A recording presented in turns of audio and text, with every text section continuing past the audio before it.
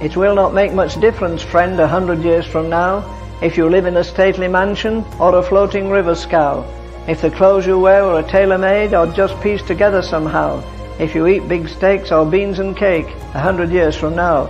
Won't matter what your bank account or the make of car you drive, for the grave will claim all your riches and fame and the things for which you strive. There's a deadline that we all must meet. No one will show up late.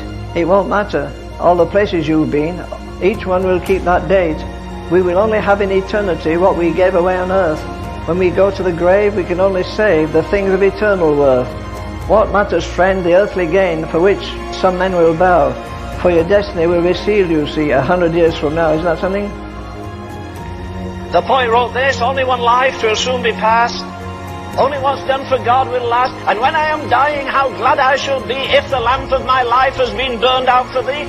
If you're an unsaved man 1,000 million years, you say, well, I came this morning, my wife wanted me to come, but I don't think I'll come again. I don't like this kind of stuff. Well, friend, let me tell you lovingly, go to hell and live with all the scum of the earth. You like to drink, go with the drinkers. You like to lust, go with the prostitutes.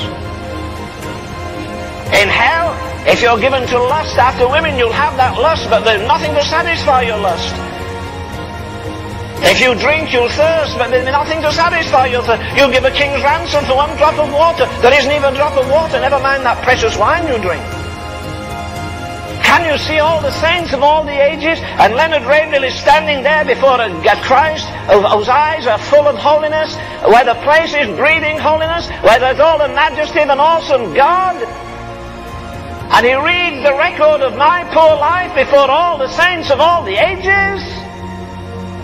If any man's work abide which he hath built thereupon, he shall receive a reward.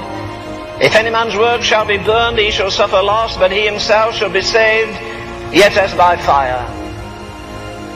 So Jesus, as it were, or the Spirit puts these into little pockets. He says your life can be wood or hay or stubble, or your life can be silver, gold or precious stones. And the fire shall try every man's work.